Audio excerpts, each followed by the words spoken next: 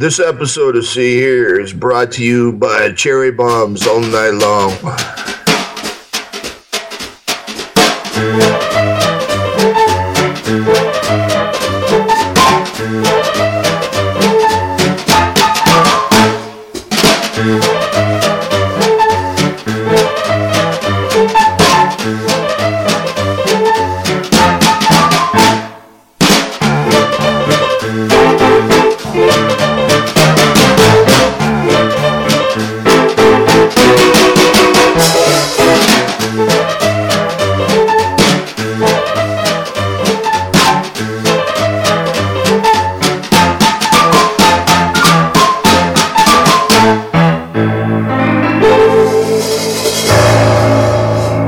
There, you're listening to episode 20. 20, I tell you. That's 2 times 10. 4 times 5. I know my arithmetic, guys. You're listening to See Here, episode 20. We're the film discussion podcast that focuses on films where music is somehow part of the subject matter. Why? Because we like films and we like music, and we thought it was a good combination. Anyway, I'd like to introduce my 2 co-hosts. On what time is it there? On British time. Gosh, I'm sounding like an idiot. Sticky time. Sticky time! Stop! Sticky time! We have Bernard Stickroll. It's always sticky time. Hello there. Good. Technically it is morning for you, isn't it? It's good morning. It's 20 past midnight and I'm slightly drunk, so let's do this. You're not working hard enough there. Should be more drunk. He's hardly working. Hardly That's working. right. And on South Korean time, Mr. Tim Merrill. Good morning, Tim. Howdy. How you doing there? I'm just fine and dandy. And my name is Morris, in case I hadn't mentioned that. Usually at this stage, I'd be introducing our 4th member of the crew, which is Wendy Freeman. However, Wendy is a very, very, very busy lady, and she has 2 podcasts, and she's working in a band and teaching and doing so many other things. And I think basically at this stage, doing a 3rd podcast was just a whole lot of work for her. We're going to miss her, but thank you so much, Wendy, for being part of See Here up until now. And the rest of us are just going to troop on because we have much to say. So anyway, if you've tuned in to hear Wendy's dulcet tones, we hope that you stick with us. But she has her 2 other excellent podcasts, The Trashy Trio and Double Page Spread. So please continue to follow the podcasting fortunes of Wendy Freeman. For now, See Here troops on, and we have 2 films. 2 films, I tell you. That's 2 times 1. There I go with the arithmetic again. That we're going to discuss because we didn't have an episode out in August. So we decided we're going to do 2 films this month to make up for our loss in August. Both of these are requests from members of our community. The first one is from 1962, as requested by your good friend Cameron Towler. Tim? Yeah. Cam's always been known for his good taste. Well, I'll certainly have to agree with that. I will reveal more about my thoughts as we discuss the film, but yes, right off the bat, I think he's picked a really good in here. All Night Long from 1962. And then in the second half of the show, we're going to be discussing a film from listener Bree Edwards, who's gone and picked for us a documentary about the band The Runaways, a film called Edgeplay, as directed by their ex-bass player, or the second bass player for the group, Vicky Tischler Blue. So we'll have something to say about that in the second half of the show. So what we'll do is we'll play the trailer for All Night Long, and we'll be back in a moment to discuss all things jazz. We'll be back in a moment. You're listening to See Here.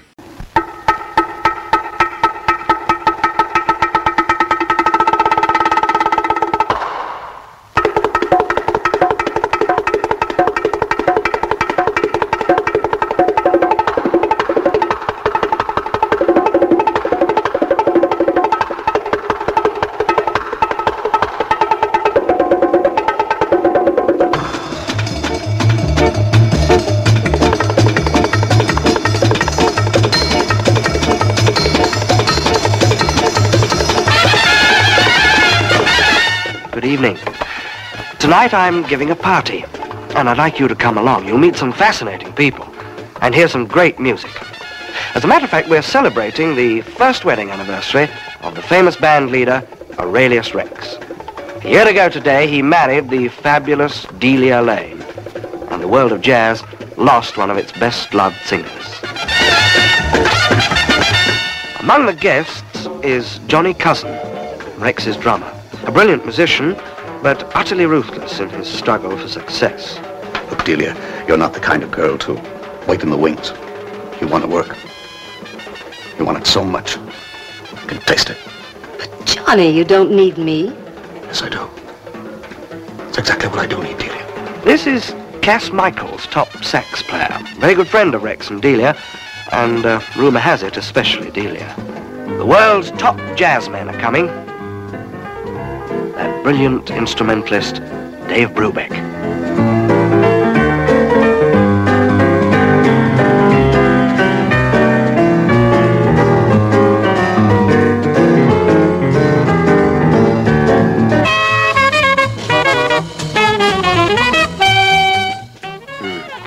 When you hear a sax played like that, you don't need me to tell you that it's Johnny Dankworth.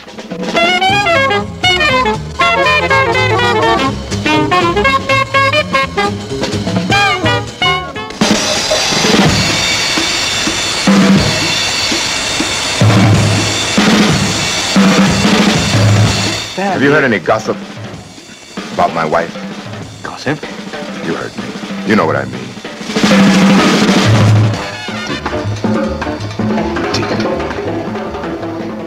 What are you? What am I? Why, I'm your wife. That's what I am. If you ever cross me...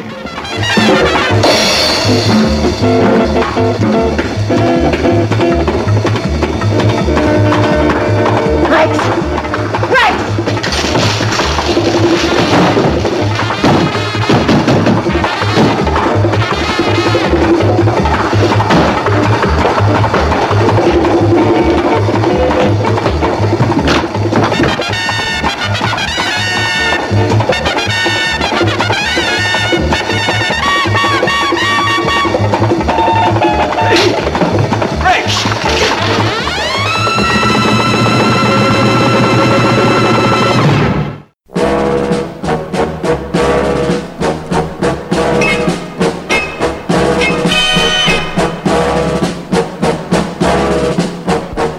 And we're back. You're listening to See Here, episode 20. And we're going to spend the first half of the show discussing a film from 1962, directed by one Basil Dearden, a film called All Night Long.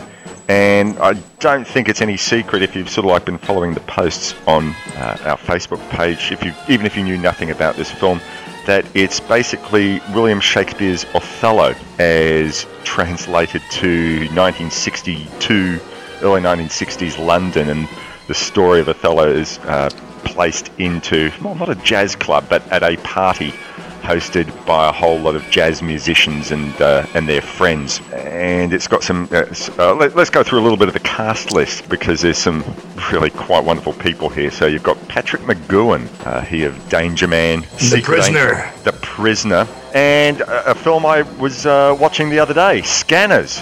Yeah. And he's playing as Johnny Cousin, the evil drummer. And I thought, hang on, that's a strange concept. You don't get evil drummers. The drummers are supposed to be the heroes of movies. But he is playing what was the Iago character from the original Othello. Keith Michelle. Now, there was an actor who I hadn't heard from since I was a kid. My sister was crazy about Keith Michelle. We watched The Six Wives of Henry VIII, and he was also in a production, I think a London production of Man of La Mancha. We had the records of that. And he's playing as Cass Michaels. And in Othello, the character was called Michael Cassio. Paul Harris. Do you think Keith Michelle looks a little like a young Charles Napier? Charles Napier and a bit of Roddy McDowell. Absolutely. It's the teeth. Yeah. It's definitely the teeth. Jawline, yeah. Richard Attenborough, director of shitloads of films, as Rod Hamilton.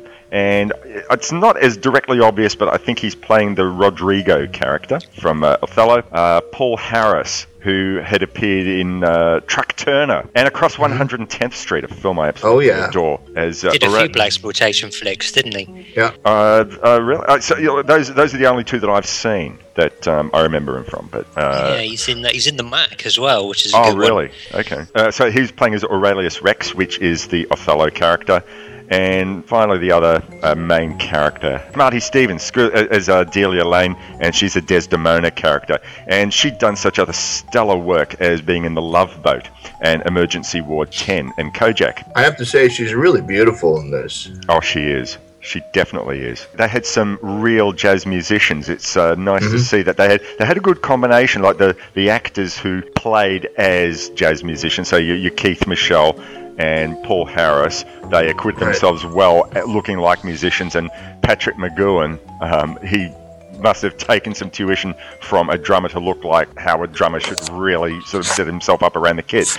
But they also had real-life jazz musicians like Charles Mingus and Dave Brubeck and the great John Dankworth, who only had a couple of lines here and there, but tended to acquit themselves well. So I wanted to say something first. That sure. I always think it's kind of funny how a lot of films from the past incorporated real musicians. Like a lot of times when movies would be advertised, it would say featuring like Bill Haley in the comments or featuring blah blah blah blah blah, and they do say in the opening credits of this film the music of and they do give the credits to the real musicians.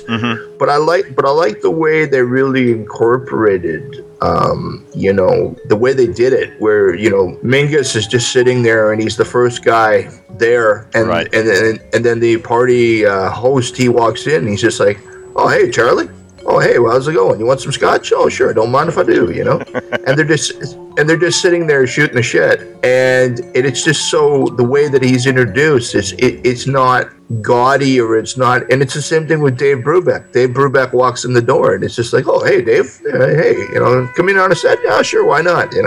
That's something I'm going to say. It's very natural. Yeah, it's totally natural. When Dave Brubeck walks in, and same with Johnny Dankworth as well, you kind of hear some, I don't know if it's looped in ADR or something, but you hear a voice saying, "Hey, it's Johnny Dankworth." Yeah. And then, "Hey, Dave Brubeck's made it." Yeah, right. So I thought it was quite nice. But it was just, but it wasn't overdone, was it? No, but I like the way that they just brought them in. I mean, it was just, and it was almost the way that it was shot like that. It's almost the way like with jazz ensembles where, people come in and they get a spotlight, like the featured, it's not done where, and ladies and gentlemen, blah, blah, blah, it's like, no, they just come in, they play their part, and then they're out, I mean, like, I just thought it was really well done, the way that they were introduced. Let's talk a little bit about the actual story, because we haven't sort of gone to say it for people who might not be familiar with the original Othello, and I got to confess, I wasn't before this. I'm not a big Shakespeare guy. I love King Lear, but Henry V sent me to sleep. I went and watched the Orson Welles version of Othello just to sort of get a comparison, and I'll talk a little bit about that later on. But look, basically the story... That's dedication and research. I like to think so. I'm dedicated to this podcast. Good for you, Maurice. Thank you so much. So let's talk a little bit about what the story actually is. So the film, it's all set in the one venue. It's the home of a wealthy jazz patron, played by Richard Attenborough, and it gives it the feel of a play, which is, a personal choice whether that feels constrictive or not. But, for me, I thought it still worked. So for those unfamiliar with Othello, All Night Long tells the story of an evening where a group of friends gather to celebrate the first wedding anniversary of Delia and Rex. He's a pianist and band leader, and she's a retired singer, and she's retired to please her possessive husband. Rex's drummer is a character called Johnny Cousins, who wants to basically secure the use of Delia for his own band. He wants to break away, form his own band. He can only get financial backing if Delia is his singer. He asks her to join. She says no, so he basically has to come up with a cunning plan and lie and cheat and do all sorts of nasty things, very surreptitiously, and pit people against each other so he can secure her services, even if it means breaking up a marriage. And he has to have a fall guy. So that's basically the plot, and it's more or less very similar to what the actual Othello is, except Othello wasn't set with groovy jazz musicians. So first thoughts, gentlemen. Sticky. Do you know, I'm surprised this film isn't more well known. I mean, I'd not heard of it before we were asked to cover this one. And considering the caliber of the musicians in it, and just the quality of the film itself, I'm really surprised this isn't out there in some nice sort of Criterion edition or something. Well, actually, I really enjoyed it. I'd read somewhere that it actually did get a Criterion release maybe about 4 or 5 years ago. Oh, really? I don't know if that's so. Maybe it was a very limited release or something like that. But I think back in 2011. So I was going to say it's on YouTube, isn't it? But other than that, it's quite tricky to track down, it seems. So, but it had almost had a kind of noir-y feel to it. Certainly that opening scene where Dickie Attenborough pulls up in his car, through the kind of rain-drenched streets of London with the ominous clouds overhead. Right. Things aren't going to go well. The opening music, composed by a fellow called Philip Green, is very noirish. The heavy percussive, the horns. It's out of place. Not out of place with the film at all, but sort of very different from the jazz that's played on set, like when the jazz band arrives at the party. It's very much, this is music for the film as opposed to music for the party, and it's very noirish, very noirish. Yeah, definitely. I mean, just the way it's shot as well, some real sort of stark black and whites, a lot of shadows, and just that, I mean, obviously it comes from the play, but that kind of feeling of impending doom is pretty strong. Things aren't going to work out well. So definitely got a noir kind of feel, yeah. Had either of you read or watched a version of Othello previously? It sounds like you hadn't, Sticky, but Tim, had you? No, I haven't at all. No. Oh yeah, I studied Othello in high school, and then I'd seen BBC productions of it afterwards. Right, I was going to say, watching this, how did you feel like it compared as an adaptation? Did you think that this was a particularly good adaptation? Did it live up to your memories of studying Othello? I mean, I'm on the presumption that you enjoyed Othello originally when you studied it. Oh yeah, I thought that this was a really neat way to kind of, I mean, it's so funny when you look at, what was it? There was that retelling of Romeo and Juliet with DiCaprio. Mm-hmm. Do you remember that? Yeah. Mm-hmm. And how they tried to just kind of hip it up, for a modern audience or for a younger audience. And sometimes, I mean, I think that I've always said this about good music as well, that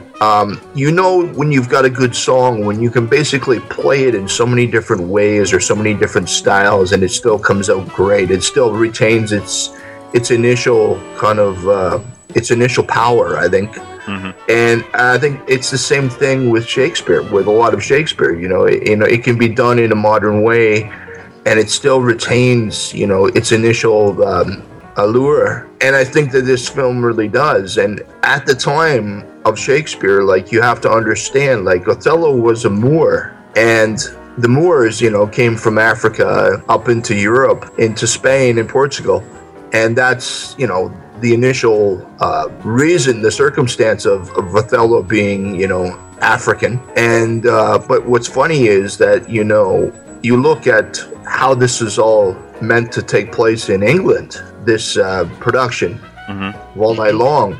And the first time I sat and watched this, I thought to myself, there's no way that they could have made this in the United States at this time, because it was just too, I don't know. I think we've talked about this before in the past, where the Europeans really had a nonchalant attitude about race. They really could care less.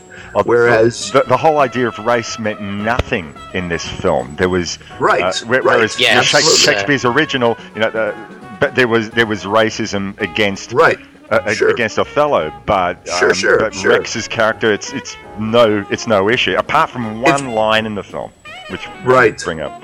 I think. But it's for Johnny Cousins. It's just about personal gain.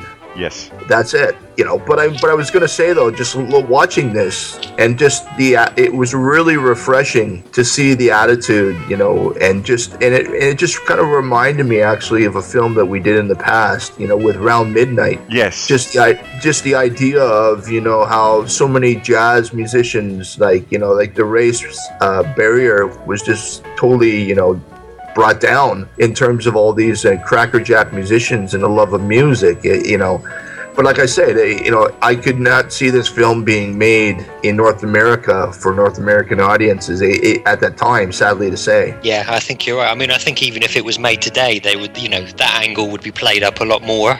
Yeah. Yeah. I don't necessarily agree with that. I think maybe up to 20 years ago, that angle might have been played up more. But I like to, I don't know, maybe it's the optimist in me, likes to think that in 2015 it wouldn't be a big deal even in North America nowadays. Right. But no, it's a very, I mean, they do take liberties, of course. I mean, but that's the thing with Shakespeare is, I mean, there's no, what I think is really funny is that you get two kinds of people, I think, that look at Shakespeare. There's the people that go by the book, and they're the purists, that say, well, this is the way he, the bard meant it to be presented, and and that kind of thing. I mean, you get these stick in the ass types, and then you get the other side of it where people say, well, let's see how far we can, go out on the ledge with the original idea, the original concept, the conceit, and let's see how far we can take it while at the same time kind of keeping its framework. Right. I was actually sort of thinking about this a couple of weeks ago, wondering how many films are there where they're adaptations of Shakespeare. And what I mean is not necessarily taking the original Shakespeare text and putting it into a modern context, but the only other film that I can think of, and I'm sure there are more, that has a Shakespearean story. Actually, I can think of two, and an all new dialogue. It's the story that they've taken, but using all new dialogue. So not like you were talking about Romeo and Juliet, Tim. That's still Shakespearean dialogue. Whereas there's Akira Kurosawa's Ran, and there's West Side Story. Oh, sorry, Ran, which is doing King Lear, and West Side Story, which is doing Romeo and Juliet. But can you guys think of any other films which do something like that? To be fair, I mean, you look at the whole noir genre in itself. Noir is just completely Shakespeare at epic proportions, I mean, the idea of the rise and the fall, and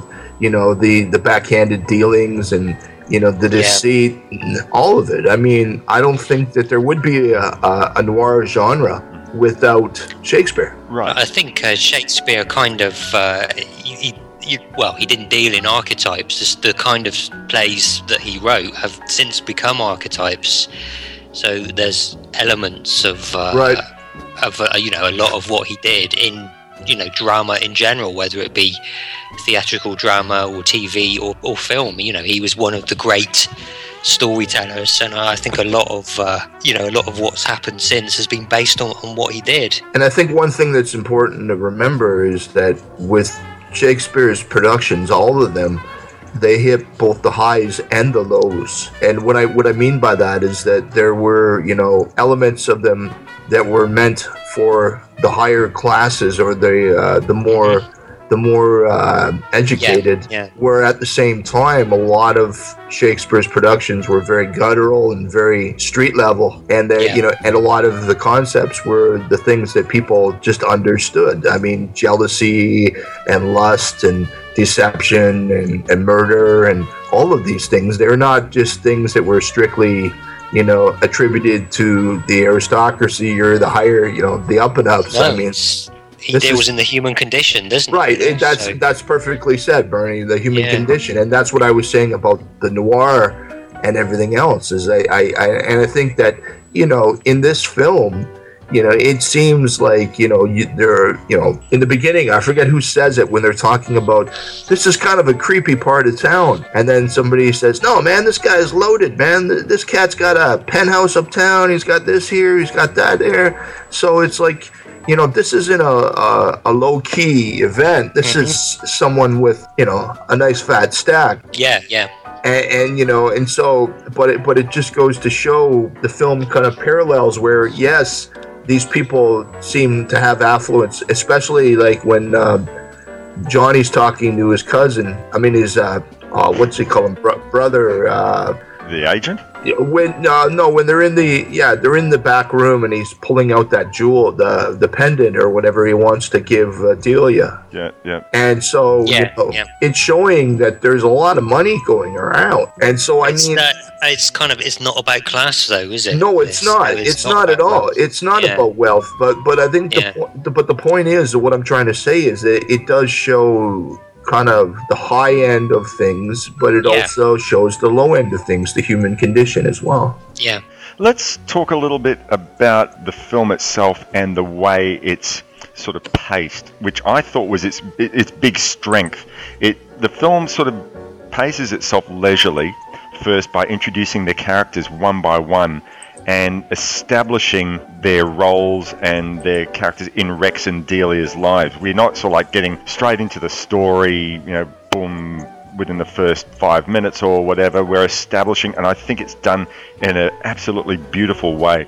By virtue that the whole film takes place in the one house over a single evening, it really has little choice but to try and establish interest in a very character-based way. And by that, I mean, we start off without much exposition of the plot as such, but, we're still quite involved in what's going to happen to them by way of this, what I'm calling a jigsaw puzzle approach of the way they're being introduced. We don't meet them by way of story development, but more by welcoming guests into a party, which is, something that we can all identify with. Once they're all there, everyone's in place. Okay, right, boom, now let's get to the heart of the story. The first person we meet is Rod Hamilton, played by Attenborough. As he rolls up in his car, you've already gone and said, Bernie, he comes in on a stormy night, and there's already your film noir trope of the storm and the dramatic music, and we know something is going to happen.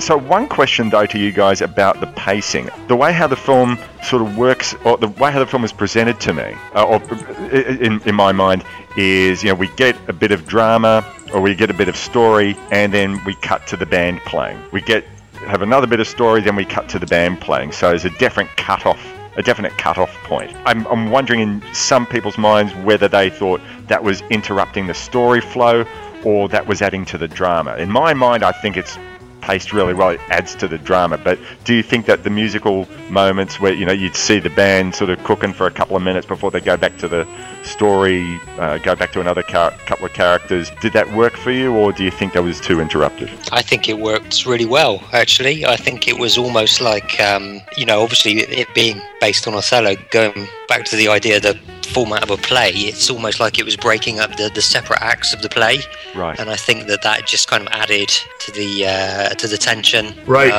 as things were building. And the fact of the matter is, as well, the kind of cut scenes with the when Dave Brubeck's up there just tearing it up, or Johnny Dankworth is tearing it up, or Paco whips out his bongos and starts going for it. I mean, the music is all, unquestionably brilliant, and I think it just adds to the whole experience. So, I think that worked very, very well. Even if you don't know the structure of Othello, or you're not familiar with it, it does add to the tension. And even if you do, it's still you're waiting to see how they're going to present it. And it's like they give you a bite-sized morsel, and then there says, all right, now let's take a little break, let's listen to some music by Ding Ding Ding, and then they come back. It's almost like a radio drama, where they would do, they would present the play and then say, and tune in next week to see what happens to so and so and so, and then I really like how they did it. One thing I wanted to say before I forget is to talk about Patrick McGoohan.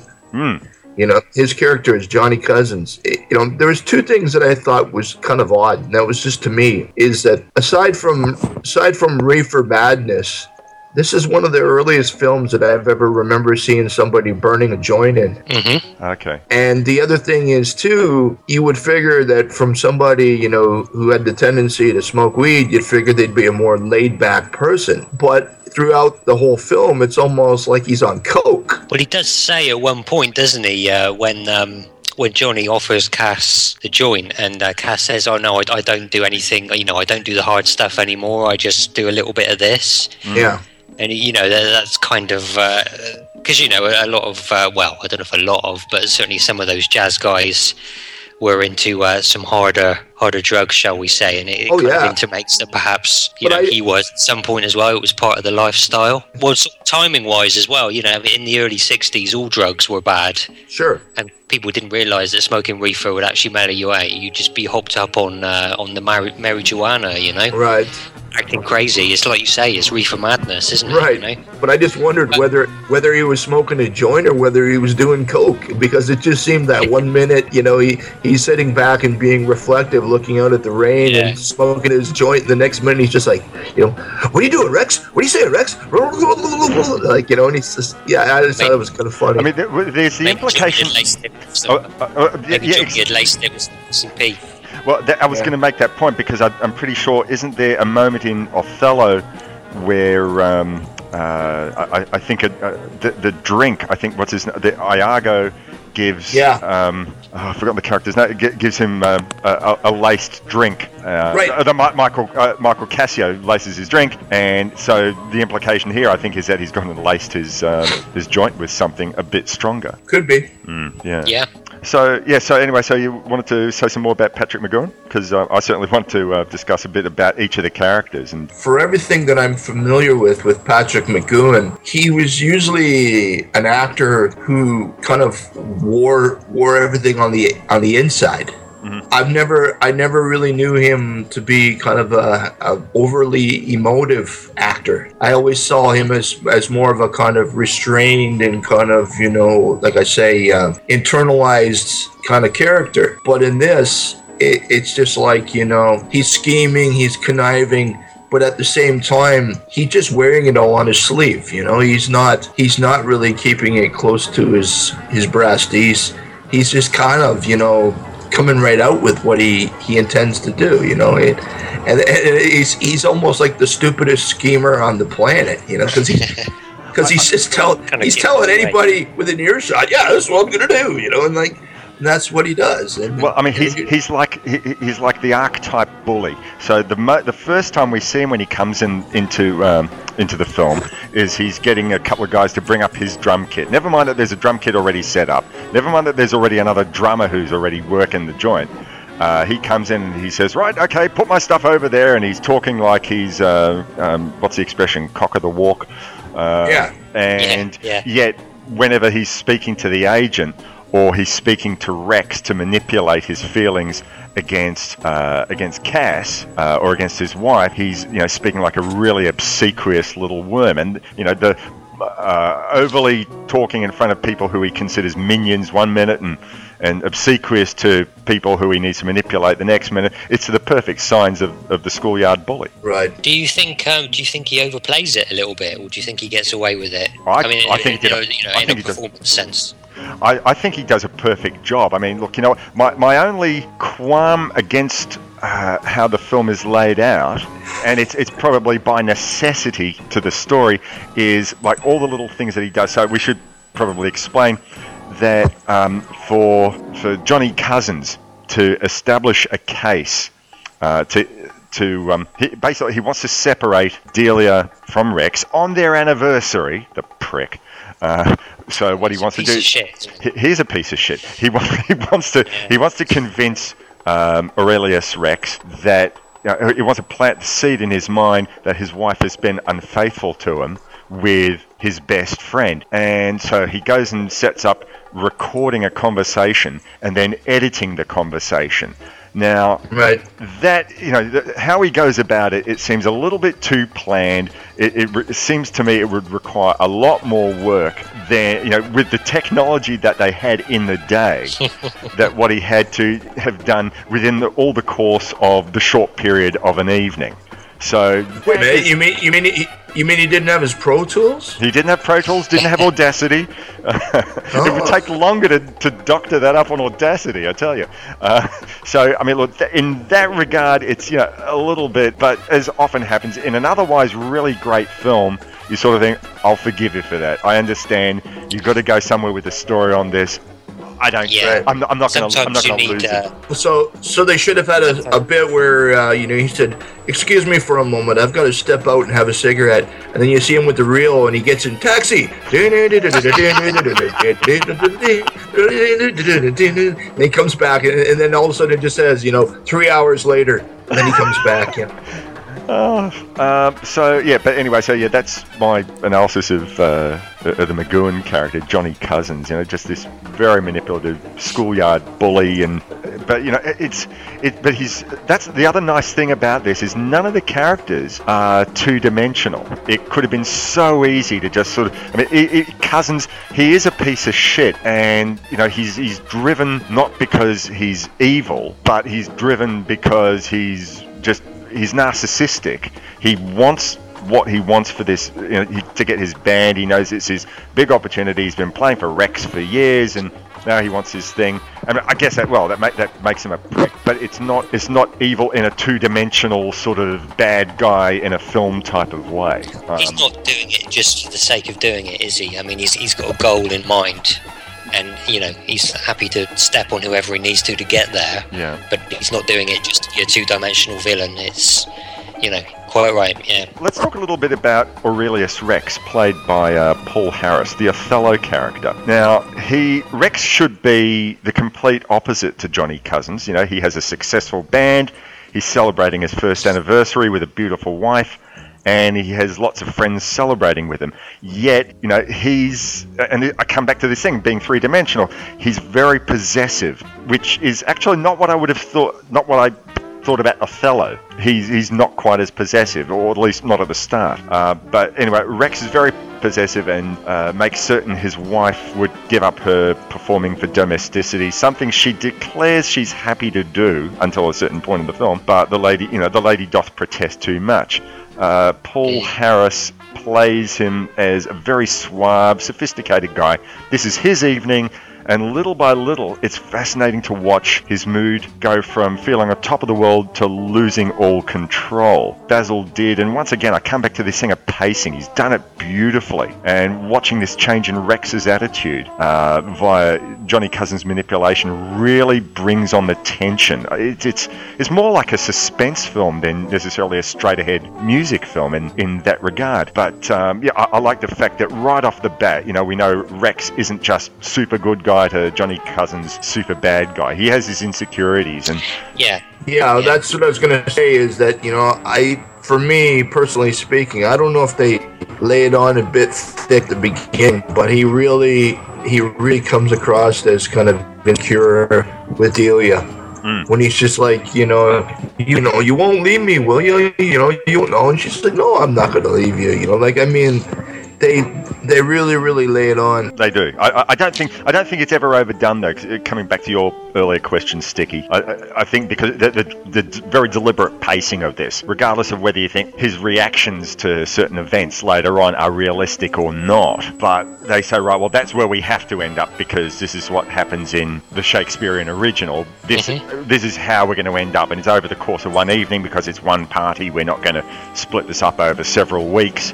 So we have to get to this point, but I still think it's paced very well. I know we don't do what the gentlemen do and sort of talk about most valuable thing, but if we were to do an MVT, I'd say it's for this film. It's pacing. I will say about Paul Harris or Rex. I think as far as acting in the movie goes, he was probably the weakest link.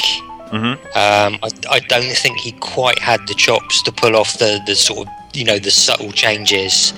I mean, he gets there and it's apparent and it works, but I think he doesn't quite have the chops to pull it off quite as well as, some of the other actors do. So he's not bad by any stretch of the imagination, but he feels maybe a little out of his depth in some scenes. I don't know, was that just me thinking that? Look, until now I hadn't sort of really considered it because I sort of thought that the whole film was, the rest of the actors were so good and it was all paced very well. I mean, I think obviously the weakest of the actors were the obvious non-actors, like, Charles Mingus and all that, but they only had a couple of lines, so you sort of, we can exactly. forgive that. They're more cameos than anything else, aren't they? So. Right. But look, I didn't think Paul Harris did a bad job, and obviously he's no Patrick McGowan or Keith Michelle, but I don't think I don't think he did a bad job. Nothing that I'd sort of say was a big weakness of the film. Let's talk about another main character, Cass, played by Keith Michelle, who's the other central character. We work out early that he's an amiable guy, but we also see early on as his girlfriend Benny arrives, he's not very given to commitment. And I come back to this thing of them all being well-rounded, three-dimensional characters. I mean, Johnny Cousins is the bad guy, but even the good guys have their points. He's he loves his girlfriend, but he's prepared to have sex with her and hang out with her, but go the next step and marry her. Don't know that I'm prepared to do that. It makes him nervous. He runs off. But commitment issues. Yeah, definitely has commitment. Yeah, I thought he was. I thought Keith Michelle was great. I think he totally nailed it. He did a very good job as Cass. But here's a big question: could you see Keith Michelle in a Russ Meyer film? You made the Charles Napier reference before. I did. Yeah. I don't know. Perhaps I'll have to do some research and find out. I don't think you'd see. I don't think you'd see Keith Michelle running around with his dong hanging out. Maybe some prosthetic help. You never know. It worked for Mark Wahlberg, didn't it? And Charles Napier as well, no doubt. I'm sure that wasn't. Maybe it was. Who knows? Charles knows. He's not telling. So yeah. Anyway, but I think that Keith Michelle acquitted himself really well. And once again, as I mentioned before, with the other actors who were not real musicians, when he's playing the sax, he looks like he's really into it. I mean, because how many films have we seen where they get actors playing musicians who it obviously looks like they don't know the first thing about their instrument? They've had no tuition, and obviously did and said, right, okay, lads, I want you to all go spend a couple of months with some real musicians. Hey, we have some real musicians on the set. Spend some time with them and learn how you can give the impression that you're really playing. And once again, Keith Michelle actually sort of pulled off that side of it very well. But he shows a character who's very loyal, very amiable, but as the film goes on, we sort of see this tension rising. He also looks very, very vulnerable, and he's really just, he's got his heart in the right place. Doesn't want anything to go wrong. He wants this night to be perfect for Rex and Delia, and Johnny Cousins behind his back is plotting against him. He doesn't care what happens to him, just as long as he gets Delia for his band. Actually, sorry, I did want to make one technical note, because Sticky, you mentioned that the film looks beautiful, and I agree. I agree that the cinematographer I'd looked up was a guy called Edward Scaife, and he'd gone and made a few films that I know big hits amongst the GGTMC community. So he'd made Khartoum, which I think might have also been directed by Basil Dearden. The Dirty Dozen, and I think it was, Dark of the Sun. Taylor. Oh, really? So he certainly had some good chops in the industry. But I'm wondering whether under Dearden said, I want this to look noirish, and but he certainly came up with the goods. I mean, I know that the style is not uncommon, but there's something about the use of black and white with that type of lighting and those facial close-ups, especially of Patrick McGowan once he's sweating, that really emphasise that tension, and Edward Scaife just pulled it off absolutely beautifully. Yeah, I totally agree. Yeah, he was a big plus actually for the movie, I think. So, any other sort of thoughts about the direction of the film? Any other points you want to make about the story? I don't want to spoil, but do you guys think for Cass, is it going to turn out okay or not okay? We don't. That's left to us. But one thing that we will say that will only be a spoiler if you've read Othello to begin with is that the film doesn't end the way Othello does. And so I ask you, Tim. I ask you, Tim, was that a good thing or a bad thing? Well, yeah, because I think it's a very good thing. Mm-hmm. Because, I think that, again, it takes liberties and it shows you, a different way that it could end. I mean, just a different way to present the scenario. And I think it gets the point across without having to go as far as the original does. If that makes any sense, I'm trying to be his. It makes sense to me as someone who's seen both. So yeah. Well, as someone who doesn't know Othello, and I've not seen any of the movie versions or the play itself.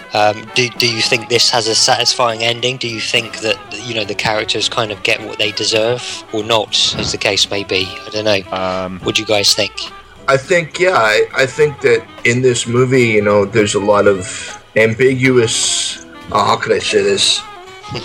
There's a lot of ambiguous endings for all the characters. That's the only way to really do it, because I think if there's anything definitive in saying, okay, this is what happens here, this is what happens here, this is what happens here, I think it's a smart way to go about kind of leaving everything open-ended. Right. And that's why I asked you, whether or not you thought it was good or bad for Cass, and it's like, well, it should be up to the viewer to decide that, I think.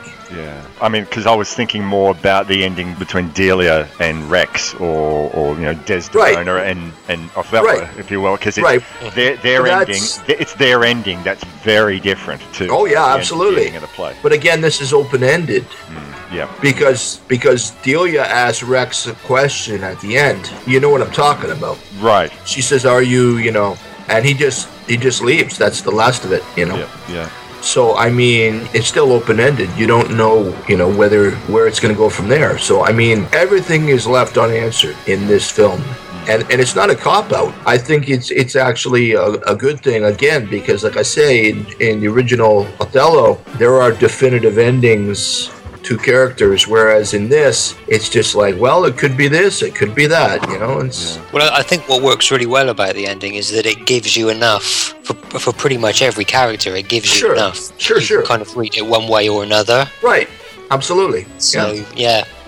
All right. I think probably the only other thing I wanted to add to that, because this is a music film podcast, is just to say that the actual music in the film was fantastic. I mean, we've already gone and mentioned, the main headlining well-known musicians, Mingus and Dankworth and Brubeck, and because I think they wanted to make use of these guys as much as sort of using the musical sections to break up the plot. Do it in little. I love your comparison there, Tim. Radio play slots. Tune in next week, but.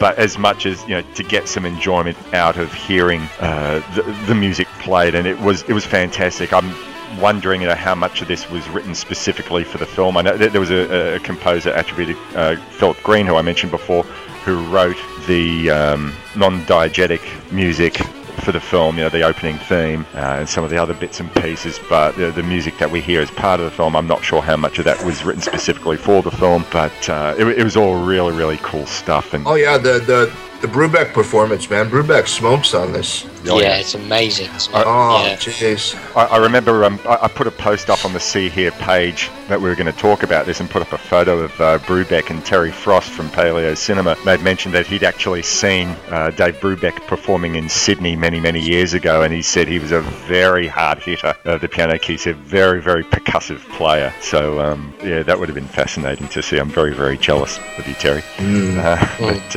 anyway, all right, so I think, unless you guys have anything more to add about the film? I just wanted to thank Cam for pointing this out to us, because this is a good one. Oh, yeah, thank you very much, Cam. Yeah. And, I agree with you, Bernie. This deserves like a big re-release. I mean, as I said, I've heard a rumor that it had a Criterion, but if it did, it's been in and out.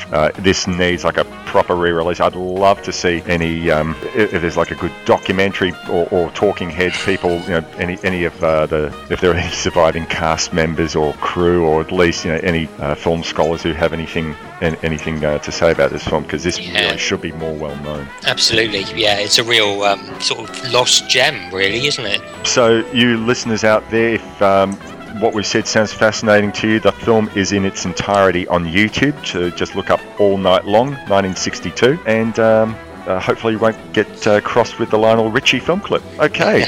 All right, so with that done, we're going to go take a break, and then we'll come back for our second film for the program, which will be Bree Edwards' suggestion of Edgeplay, a film about the Runaways. You're listening to See Here. We'll be back in a moment.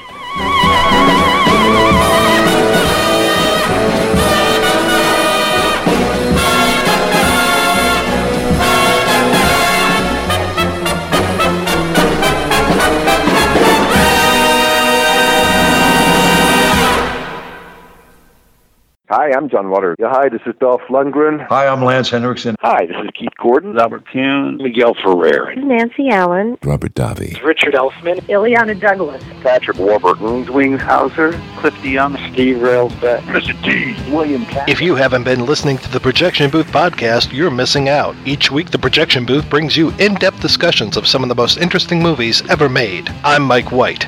No, the other one. I'm the guy who wrote the film fanzine Cashiers to Cinemark since 1994. Since early 2011, I've been co-hosting the Projection Booth podcast. Try us, won't you? I never try anything. I just do it. Visit the Projection Booth at projection-booth.com.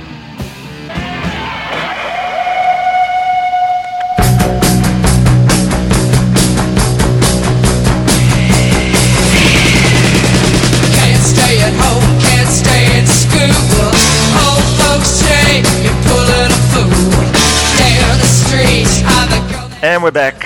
Thank you very much for listening to this episode of See Here podcast. Morris here in Melbourne, Sticky over there in Bath, and Tim in Seoul. And we're going to be speaking the second half of the show. We don't normally do this, 2 films in one episode, but there you go. We missed 1 month. We're determined to give you 12 films a year. That's how dedicated we are. And this time around, we're going to be speaking about a film from 2004, Edgeplay, a film about the Runaways, as suggested by Bree Edwards. Thank you very much once again, Bree. And this film was directed by the second bass player of the Runaways, Vicky Tischler-Blue, and it looks like she took it upon herself to create a public record about the history of the band, both prior to her time in the band and up to the end. So, I knew of the Runaways and I'd heard, some of the songs, but hadn't really followed them. So, we'll talk, I guess, as much about this as a film, this as a documentary for its style of presentation, as well as the events therein. It's always a bit difficult to sort of know how to talk about a documentary, but I guess we can sort of pursue both sides. So 2 points I wanted to bring up before opening the floor. For me, so there's 2 points obstructed the making of the film. First of all, the manager, I read this, is some interesting stuff. The manager of the Runaways, Kim Fowley, originally requested $10,000 apparently to appear in the film, which was not in the budget. So he was then convinced to appear in the film for free if he could sing the answers to the questions. This was agreed to, and actually there was footage shot in that way where he answered the questions in song. However, that damn music licensing cost issue hadn't been considered, and each one of his songs required a separate license, which required a lot more money than $10,000 per song. So in the end, Vicky Tischler-Blue used Kim Fowley footage shot as separate programming for VH1. So I found that an interesting piece of information. And that sounds just like Kim Fowley as well. That's a really manipulative, shitty thing to do. What a nut job. Just like him. Yeah. I didn't know that, but I'm not surprised in the slightest. I went to the University of Google, you see, so magnificent stuff there. And there's plenty of music in the film. Unfortunately, nearly none of it is by the Runaways. There's plenty of music by Lita Ford, and the other conspicuous absence in the film is Joan Jett, who refused to take part in the film. And I'll have something more to say about this later on. But she said that the Runaways was her baby and achieved much in the way of music and tours and inspiration to future generations of bands. She wasn't going to take part in what she called a Jerry Springer Fest. No Joan Jett meant no Runaways music, which was, mostly composed or co-written by her. So that's a very conspicuous absence from the film. So we'll speak, I'm sure, as we go on, whether that was worked for it or against it. But I just thought we should open up with those two very interesting tidbits. So basically, I open up the floor to you guys. So Bernie, like me, I don't believe that you'd been a follower of the Runaways. Obviously I was aware of them, and I know a few songs, but I'd never owned any records or anything. But again, I kind of knew the story to a certain extent because I've seen there is a biopic of the Runaways as well. I haven't seen that. I expect that you both have things to say about that. I haven't seen it for a while, but The I'm less- very the surprised less how said- accurate it is. The less said, the better. Is it as bad as the Germs film, Tim? Have you seen that? Yeah, pretty much. Yeah, oh, right, okay. Pretty much. I mean, it's about as antiseptic as mouthwash. Oh, God. You know, it's just no. I wanted to say about the Runaways is that, you know, it's so funny because today when you look at a documentary about a girl group, you think, okay, yeah, well, what's the big deal? You know, there are girl groups all, you know, everywhere today. But, you know, especially in Asia, you know, with K-pop and all kinds of things. But you have to understand how profound the Runaways were in particular, because at that time when they came out, there was nobody, I'd say, aside from the obvious influence of Suzi Quatro, or else I would attribute, maybe even go as far as Ronnie Spector. Right. But aside from, you know, those real visible female figures in popular music, in rock, there wasn't anybody. Well, yeah, that's the thing. Certainly in a rock context, I think Right. you're right. There's absolutely no one doing, or no, you know, females doing this at the time. They were definitely blazing some trails, weren't they? Right. And I think, you know, if anything, you know, women were just relegated to, you know, the backup singer role. And I mean, obviously, you know, I have to also include in my stupid early morning brain fart, I have to include Janice. I mean, that's another big one too, you know. Sure, yeah. But I think they were just so profound in the fact that, you know, they were actually, you know, the first chicks that had balls. And you know, they were the first ones to lay it on the line and to show that, you know, the girls could rock just as hard as the boys. Because I mean, you know, you look at everything that they came up with. I mean, like Cooper and Kiss, you know, and the whole glam thing with, you know, the Swede and Slade and all of it. I mean, you know, they were a culmination of you know, the glammy end of things, and also, you know, the heavier end of things, and that actually leads to, you know, the ultimate, you know, dissolution of the band later on. But as a band, I think if you stack them up against like Kiss or someone like that, you know, I think they are easily as good as, if not better. Do you know what I mean? They're not a pale imitation. They are. No. They were major players. They really, had their own thing. They had their own thing. Really. And I mean, this is the thing too, is as you know, we'll get into it about Kim Fowley, but as much as a conniving prick he was, this is kind of funny. We have two movies that dealt with conniving pricks. Yeah. But anyway, as much as a weasel that Kim Fowley was, it can't be denied that he actually was the one who was able to bring these five elements together. Sure, yeah. And, you know, and then eventually when they did come together, you know, they were a force to be reckoned with, you know. I wanted to say one thing before we get into the film itself that I find is kind of, to me, I don't know whether it's a flaw or an asset to this film, and that is actually the fact that it was directed by one of the members of the band itself. And to me, this is kind of I don't know how I quite feel about it absolutely yet, but it, you know, I don't know whether it tarnishes or it adds to the film, because, you know, when you're too close to your subject matter, it can really, you know, kind of influence what you're doing, you know? Yeah. I was going to say, I have some issues with the film as a film, when, you know, not the story contained therein. We'll have plenty to say about that. But I do have some issues with it as a presentation, as a documentary. But to Vicky Tischler Blue's credit, I don't think that I don't think she's letting the fact that she was within the eye of the hurricane obstruct from telling the story that she wanted to tell. I don't think it's like saying, okay, well, you know, we're all innocent victims of a nasty manage. I mean, she does say that, but she also says, but there was bitchiness within the band. Oh yeah, they all sling shit. They all sling shit throughout at each other. So there's no doubt about that. I think she does a fairly even-handed job, considering. Right. Because, you know, everybody in the band seem to have had, good times, but an awful lot of bad times. And none of them are shy about coming forward and talking about that. And there's I don't think she's trying to airbrush anything out. No. I don't think she's trying to lay more shit on on people or whatever than. There's one thing that's interesting and adds an interesting element to it to me is that for everything that they went through, the girls, she was there, and to me it almost felt like almost like a psychiatry, like a psychiatry session sometimes. But when there's a point in particular, maybe we're getting ahead of ourselves, where one of the band members is really upset and she says, "Can I stop now? I didn't think it was that one that was going to put me over, but it put me over." And she goes, you were there, remember? And she says, it's okay.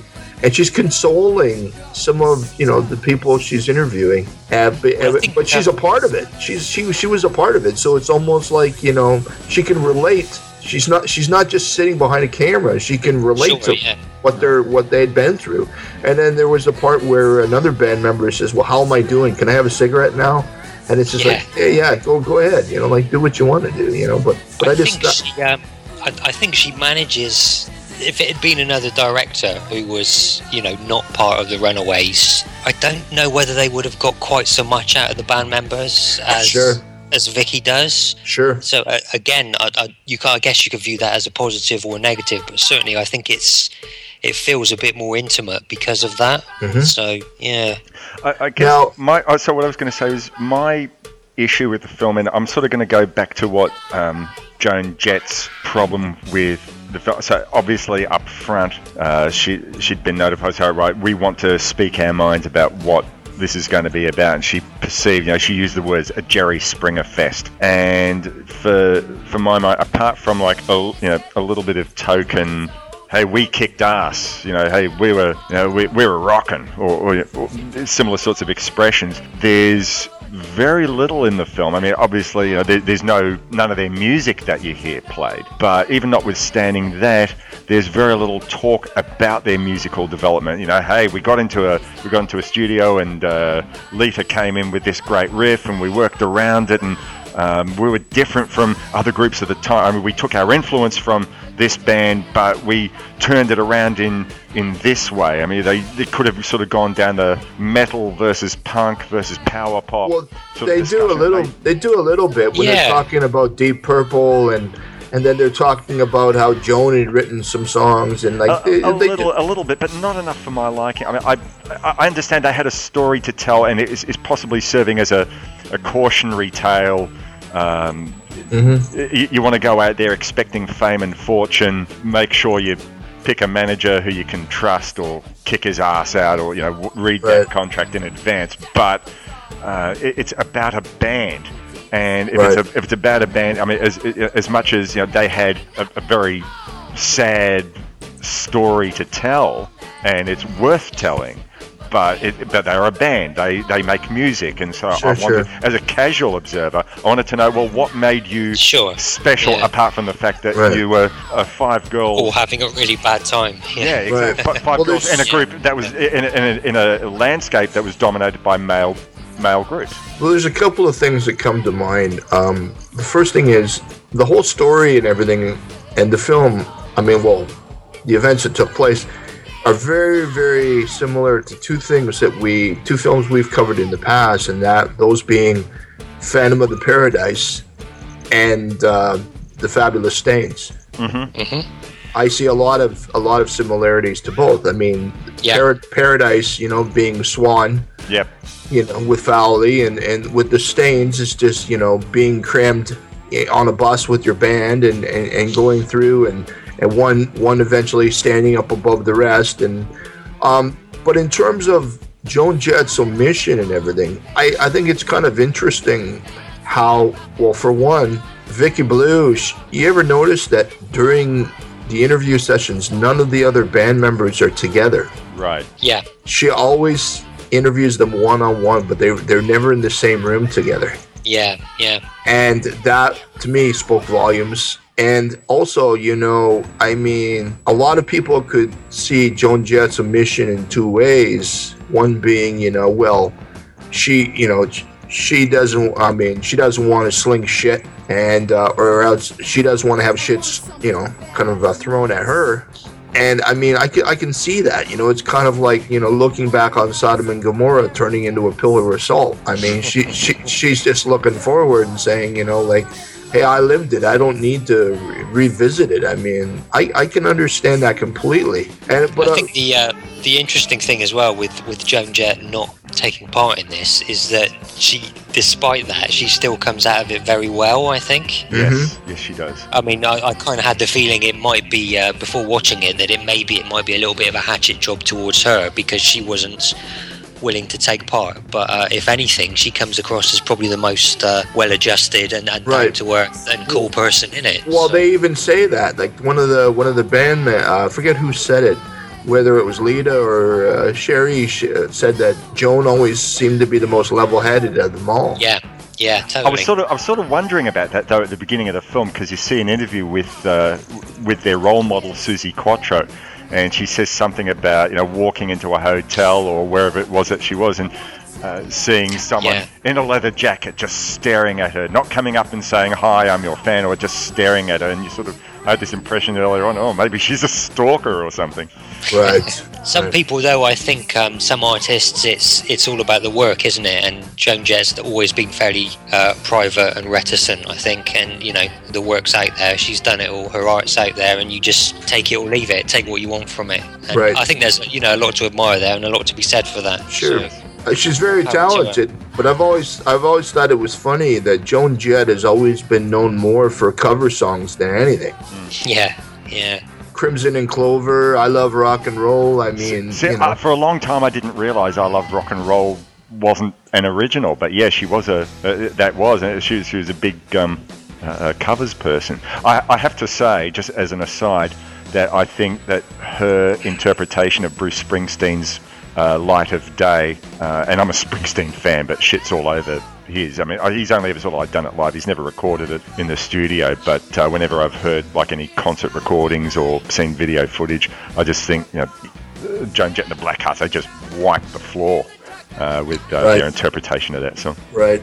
But that's a digression. The one thing I want to say about the five girls is that I think there was a real polarity with the group, and what it was like, Fowley was this, fucked up Svengali who was, he was a puppet master basically, But I think that even the girls themselves, they say, like, I think it was Lita. He didn't screw with Lita, and he didn't screw with Joan. Mm-hmm. But he screwed with Jackie Fox and Sherry, because the other girls, they wouldn't put up with his shit. They were on the other end, where you had two different kinds of girls. I think you had the girls that were the more, I can't be swayed, I can't be fucked with. And then you had, the more sensitive, like bright-eyed, bushy-tailed. Well, this is the ride, and I've got your golden ticket. If you want to ride the ride, you got to get on board now.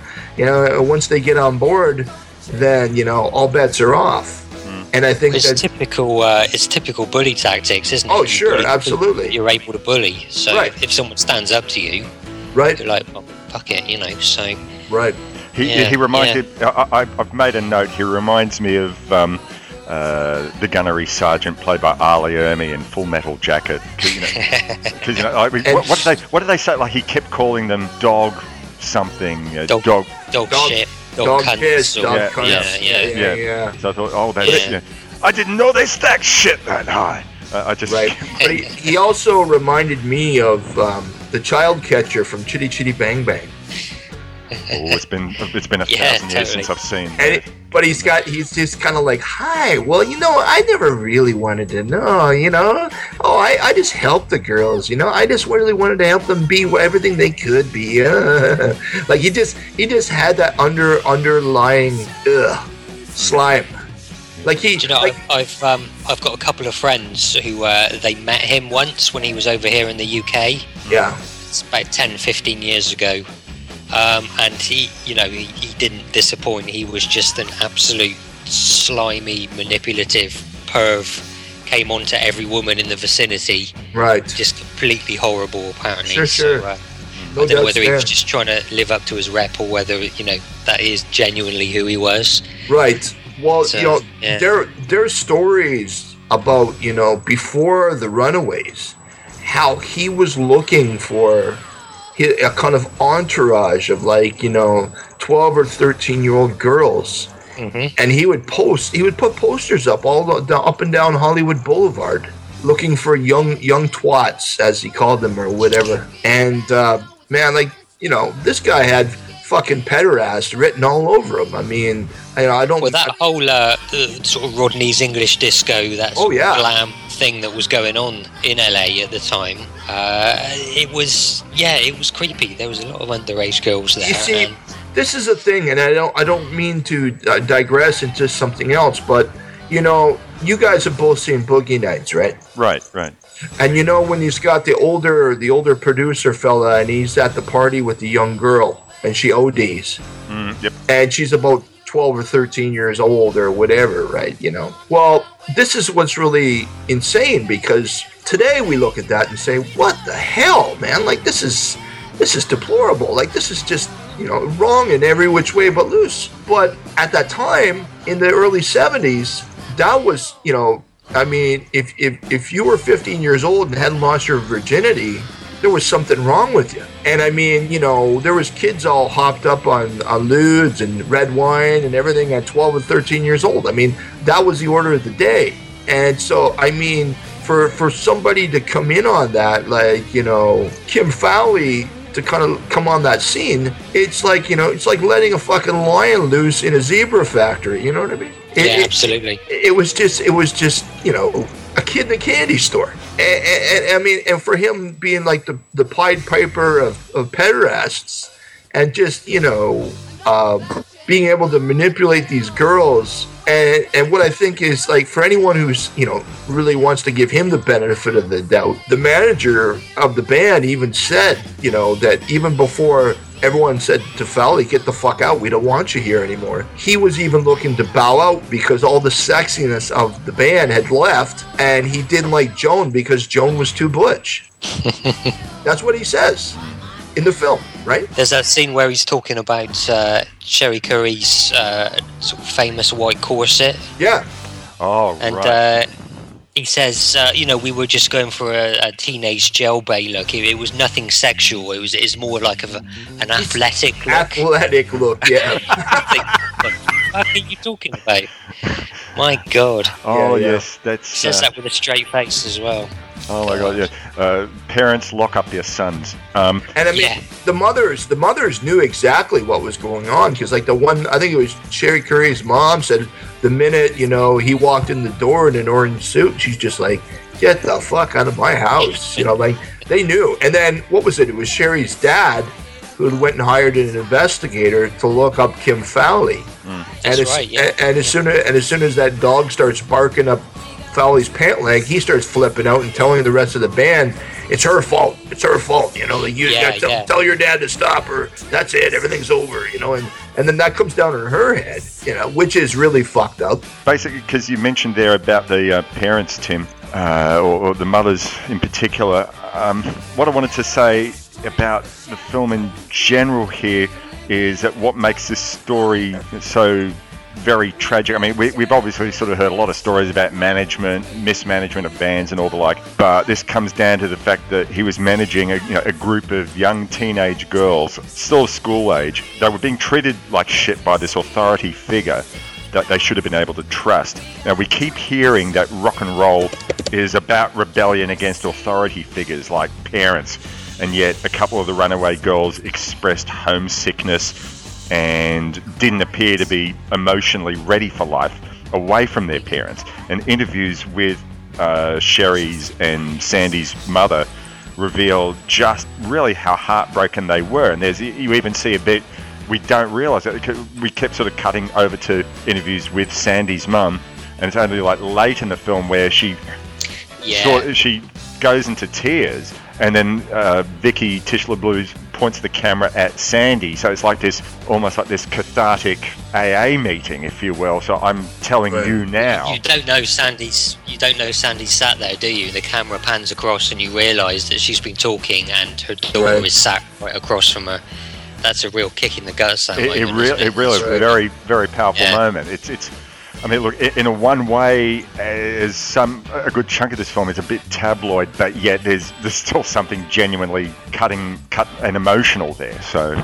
Well, there's something I wanted to say too that I'll add to that is that I want you guys.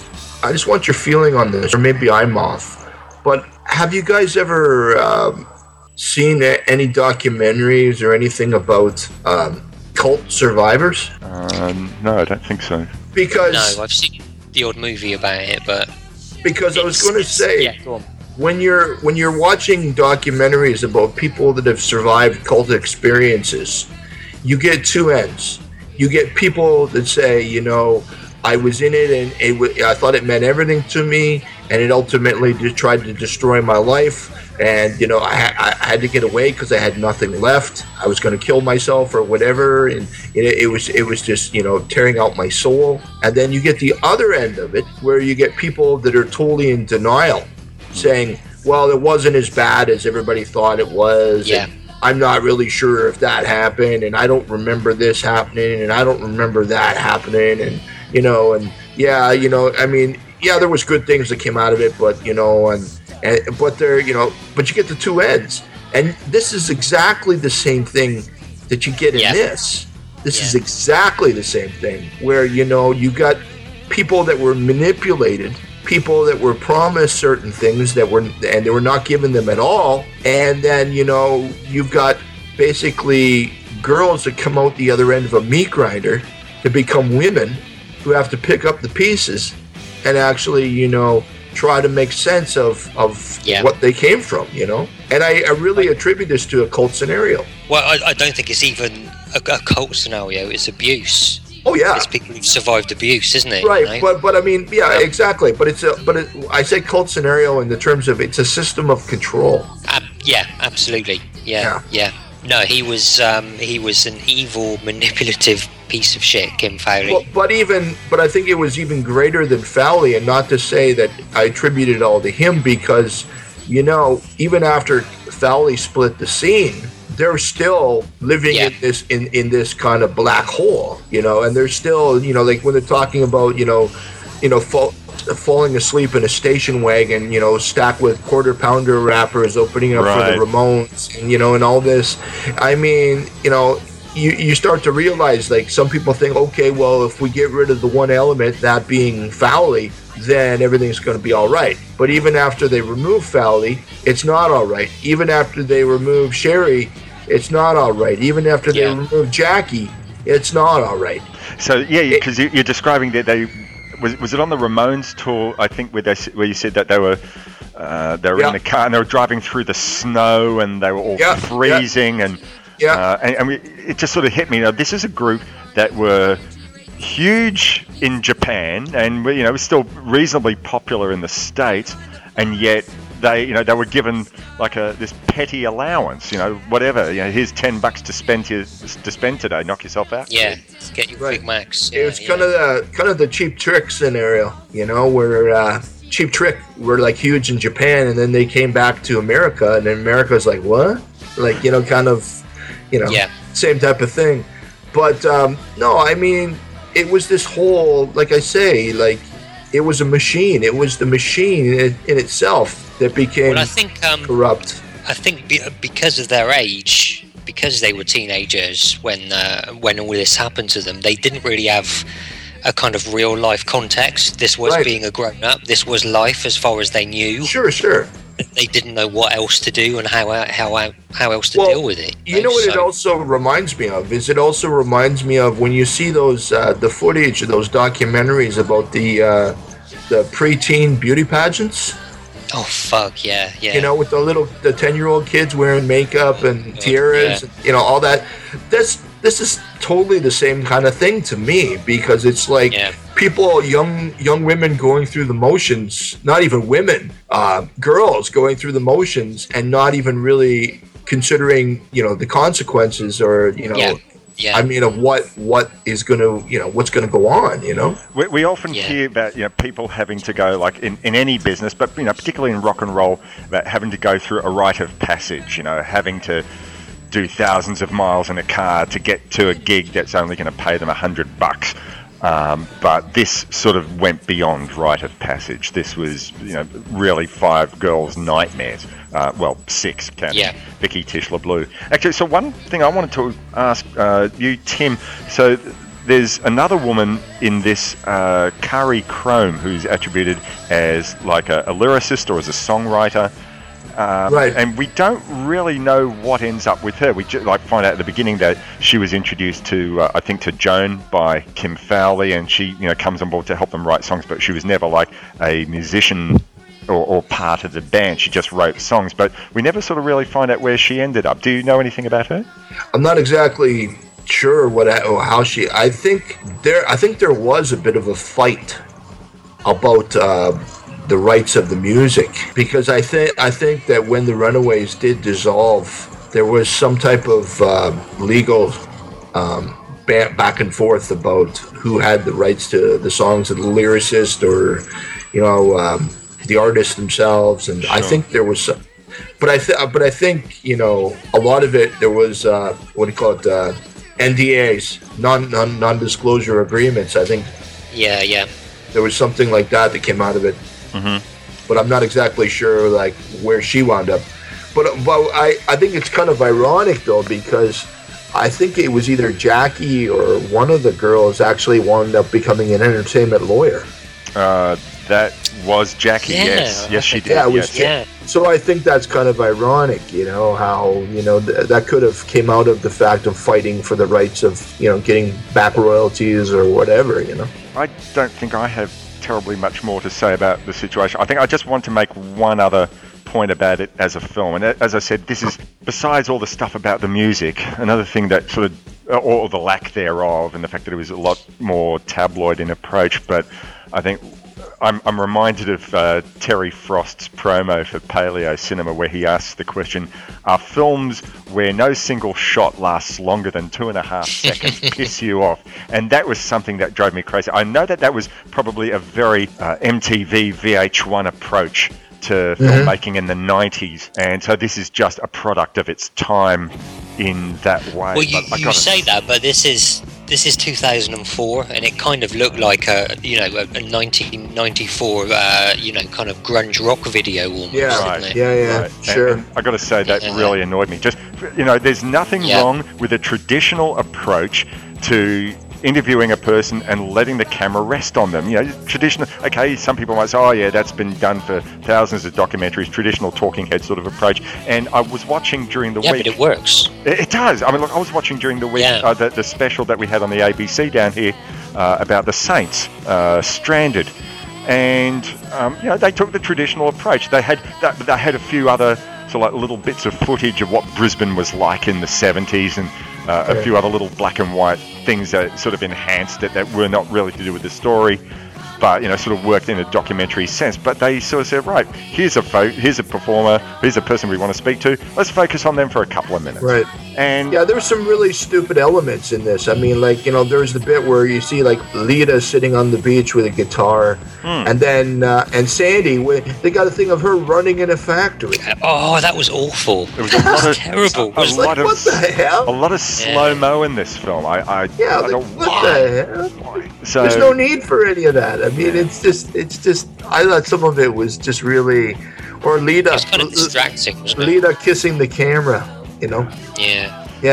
So that was my problem with it. But I mean, as I said, if there's another film that can be made that sort of shows or explains what their influence was, and we know that there was a huge influence, not just on girl groups, but I'm sure on guys who wanted to.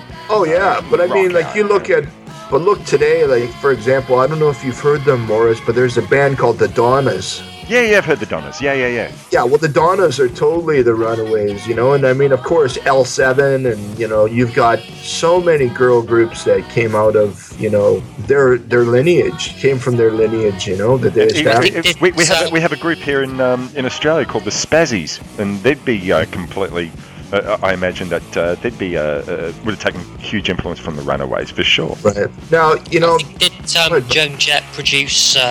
Was it like the first Bikini Kill LP? Yeah, she did too. So yeah, you know, the whole right thing of the early '90s. That was they were obviously a huge influence on that as well. Right. Now, you know, the one thing I wanted to say too is that, you know, the one thing I really didn't like about the documentary, though, to tell you the honest truth, was that, you know, I think it was, I forget who said it, one of them said in the beginning, you know, when you get one woman who's having her time of the month, that's hard enough, but when you have 5 women who are all in sync at the same time, you know, it's a recipe for disaster.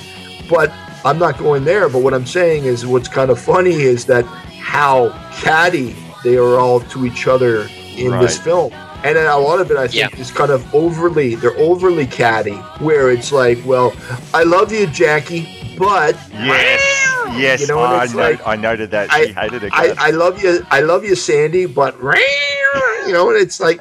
And they're just at each other. Like, they're, you know, it's like, they're saying, yeah, you know, she's my sister, and, you know, like, she really rocks out, but... There was plenty and then they throw those barbs in. I looked on these girls like they were my sisters. Well, hang on. An hour ago, you went and said something that sisters would never have said about each other. Right. But it was like... I wonder if that's down to Kim kind of, you know, putting them together, pitting them against each other, fucking with their heads. Well, they seem to indicate that that's such. But then again, they're at an impressionable age, and so you can't take that in, and you know, 20, 30, 40 years later, whatever, because that was probably the biggest part, or most, you know, important and exciting part of your life. But you're still not gonna. You can't let that stuff go, can you? Right, but you're not going to think the same way 30 or 40 years later. You're going to say, well, you know, Kim Fowley was a manipulative bastard, and I mean, like, obviously, that's what they should have said was, yeah, at the time, this is what I was thinking. At the time, this is my attitude. Like, that's what they should have said. Like you were saying earlier, Tim, it's that kind of cult survivor attitude, isn't it? Sure. You know, not just Kim, but they all did a fairly good job on each other's heads. Oh yeah, exactly. You know, you can't unpick this stuff once it's become part of you to that extent, I guess. Right. I don't know, but yeah. And even to the point, I'm sorry, I was going to say one last thing, where Lita was telling, what's her name, Blue, Vicky Blue, to change her hair. Because she said, you look like me, I don't want you looking me, like, you know, like that was that's right, yeah. It was just like, whoa, you know, like, it just goes to show you how far, like, you know, they were really kind of, you know, like, jabbing each other, but anyway. A little bubble from reality they were living in, I think. Mm-hmm. I think we've said quite a fair bit about... For people who don't know the history of the Runaways, you know, this is a good primer. It's, you know, because it's them themselves, you know, telling you what went down in their own eyes. But for anybody who's into the Runaways and has read the books, read Sherry's books and has read Joan's book, and you know everything that went down, you're not going to find out anything new or prophetic in this film. I think it has its flaws, but it's definitely an interesting. I mean, it's an interesting story, and even though the from a technical point of view, the film itself isn't that great, I think it's worth a watch. It's definitely worth a look, I think. Oh, look, it's only an hour and a half of your time, and it's on YouTube, so Edgeplay, look for that. And I mean, look, one good thing is it inspired me. All right, go listen to a couple of albums. So, you know, I went onto YouTube and listened to the first couple of albums. I mean, I'd heard Cherry Bomb before, but the funny thing, there was one song which, for some reason, I always thought was the Runaways, but I realised it wasn't. It was a group called Clout, a song called Substitute. I don't know why I thought that was a Runaways song, but there you go, figured that out. But yeah, Cherry Bomb I was familiar with, and they were a group with great musical skills. And you know, if they decide to make another documentary that talks a bit more about what they achieved as musicians, and I'll be up for it. So look, watch it if you have some sort of interest in the band, but otherwise go search out their albums, because the couple that I've heard are fantastic. If you're a Suzi Quatro fan, then you should see what this inspired. If you're a fan of the groups that we mentioned before, like the Donners or the Spazzies, then go back and see where who were their inspiration. So sorry, I just want to say thank you to Bree for suggesting this one as well, because indeed, yes, thank you, Bree. It was an interesting discussion, so thank you. Indeed. So we're at the end of See Here episode 20, and next episode will be out in October. So I think, Tim, it's your choice for a film pick. So what will it be? Well, I think we're going to lighten things up a little, and we're going to watch a film about a doctor. And I'm not going to hit you with Dr. Dre and Straight Outta Compton. I'm going to hit you with The 5,000 Fingers of Dr. T. I've wanted to see this. Wow. 5,000 Fingers of Dr. T. I don't know why I haven't seen that, but that is one I thought, I should watch that. Very good. Now I'm glad I got an excuse. That's why we have this podcast, so I can get good recommendations. Mm-hmm. I've not seen this one either, so I'm excited for that. That's an excellent choice, Tim. Yeah. Very nice. All right. So if you've listened this far through to the end of the show, our thanks to you. Please feel free to let other folks out there know that we exist. You can find us at facebook.com/groups/See Here. That's SEEHEAR. You can email us at seeherepodcast@gmail.com. We'd love to hear from you. And generally, please, if you do join the Facebook group, please come up with further suggestions, or just let us know about films that you're digging on that are got a musically related topic. Always interested in searching new stuff out. There's plenty of stuff. I mean, we can keep going with this for years and years, but always wanting to know what is new and groovy, or even old and groovy, as Cameron had alerted us to. So anyway, thanks very much, gents. We look forward to speaking about the 5,000 Fingers of Dr. T in next month's show. So until then, watch some great films, read some good books, listen to some good records. That's what it's all about. Great life, and be nice to your family. Yeah. All right. Thanks, guys. Cheers. Yeah. Cheers. Yeah, take care. Bye. Night.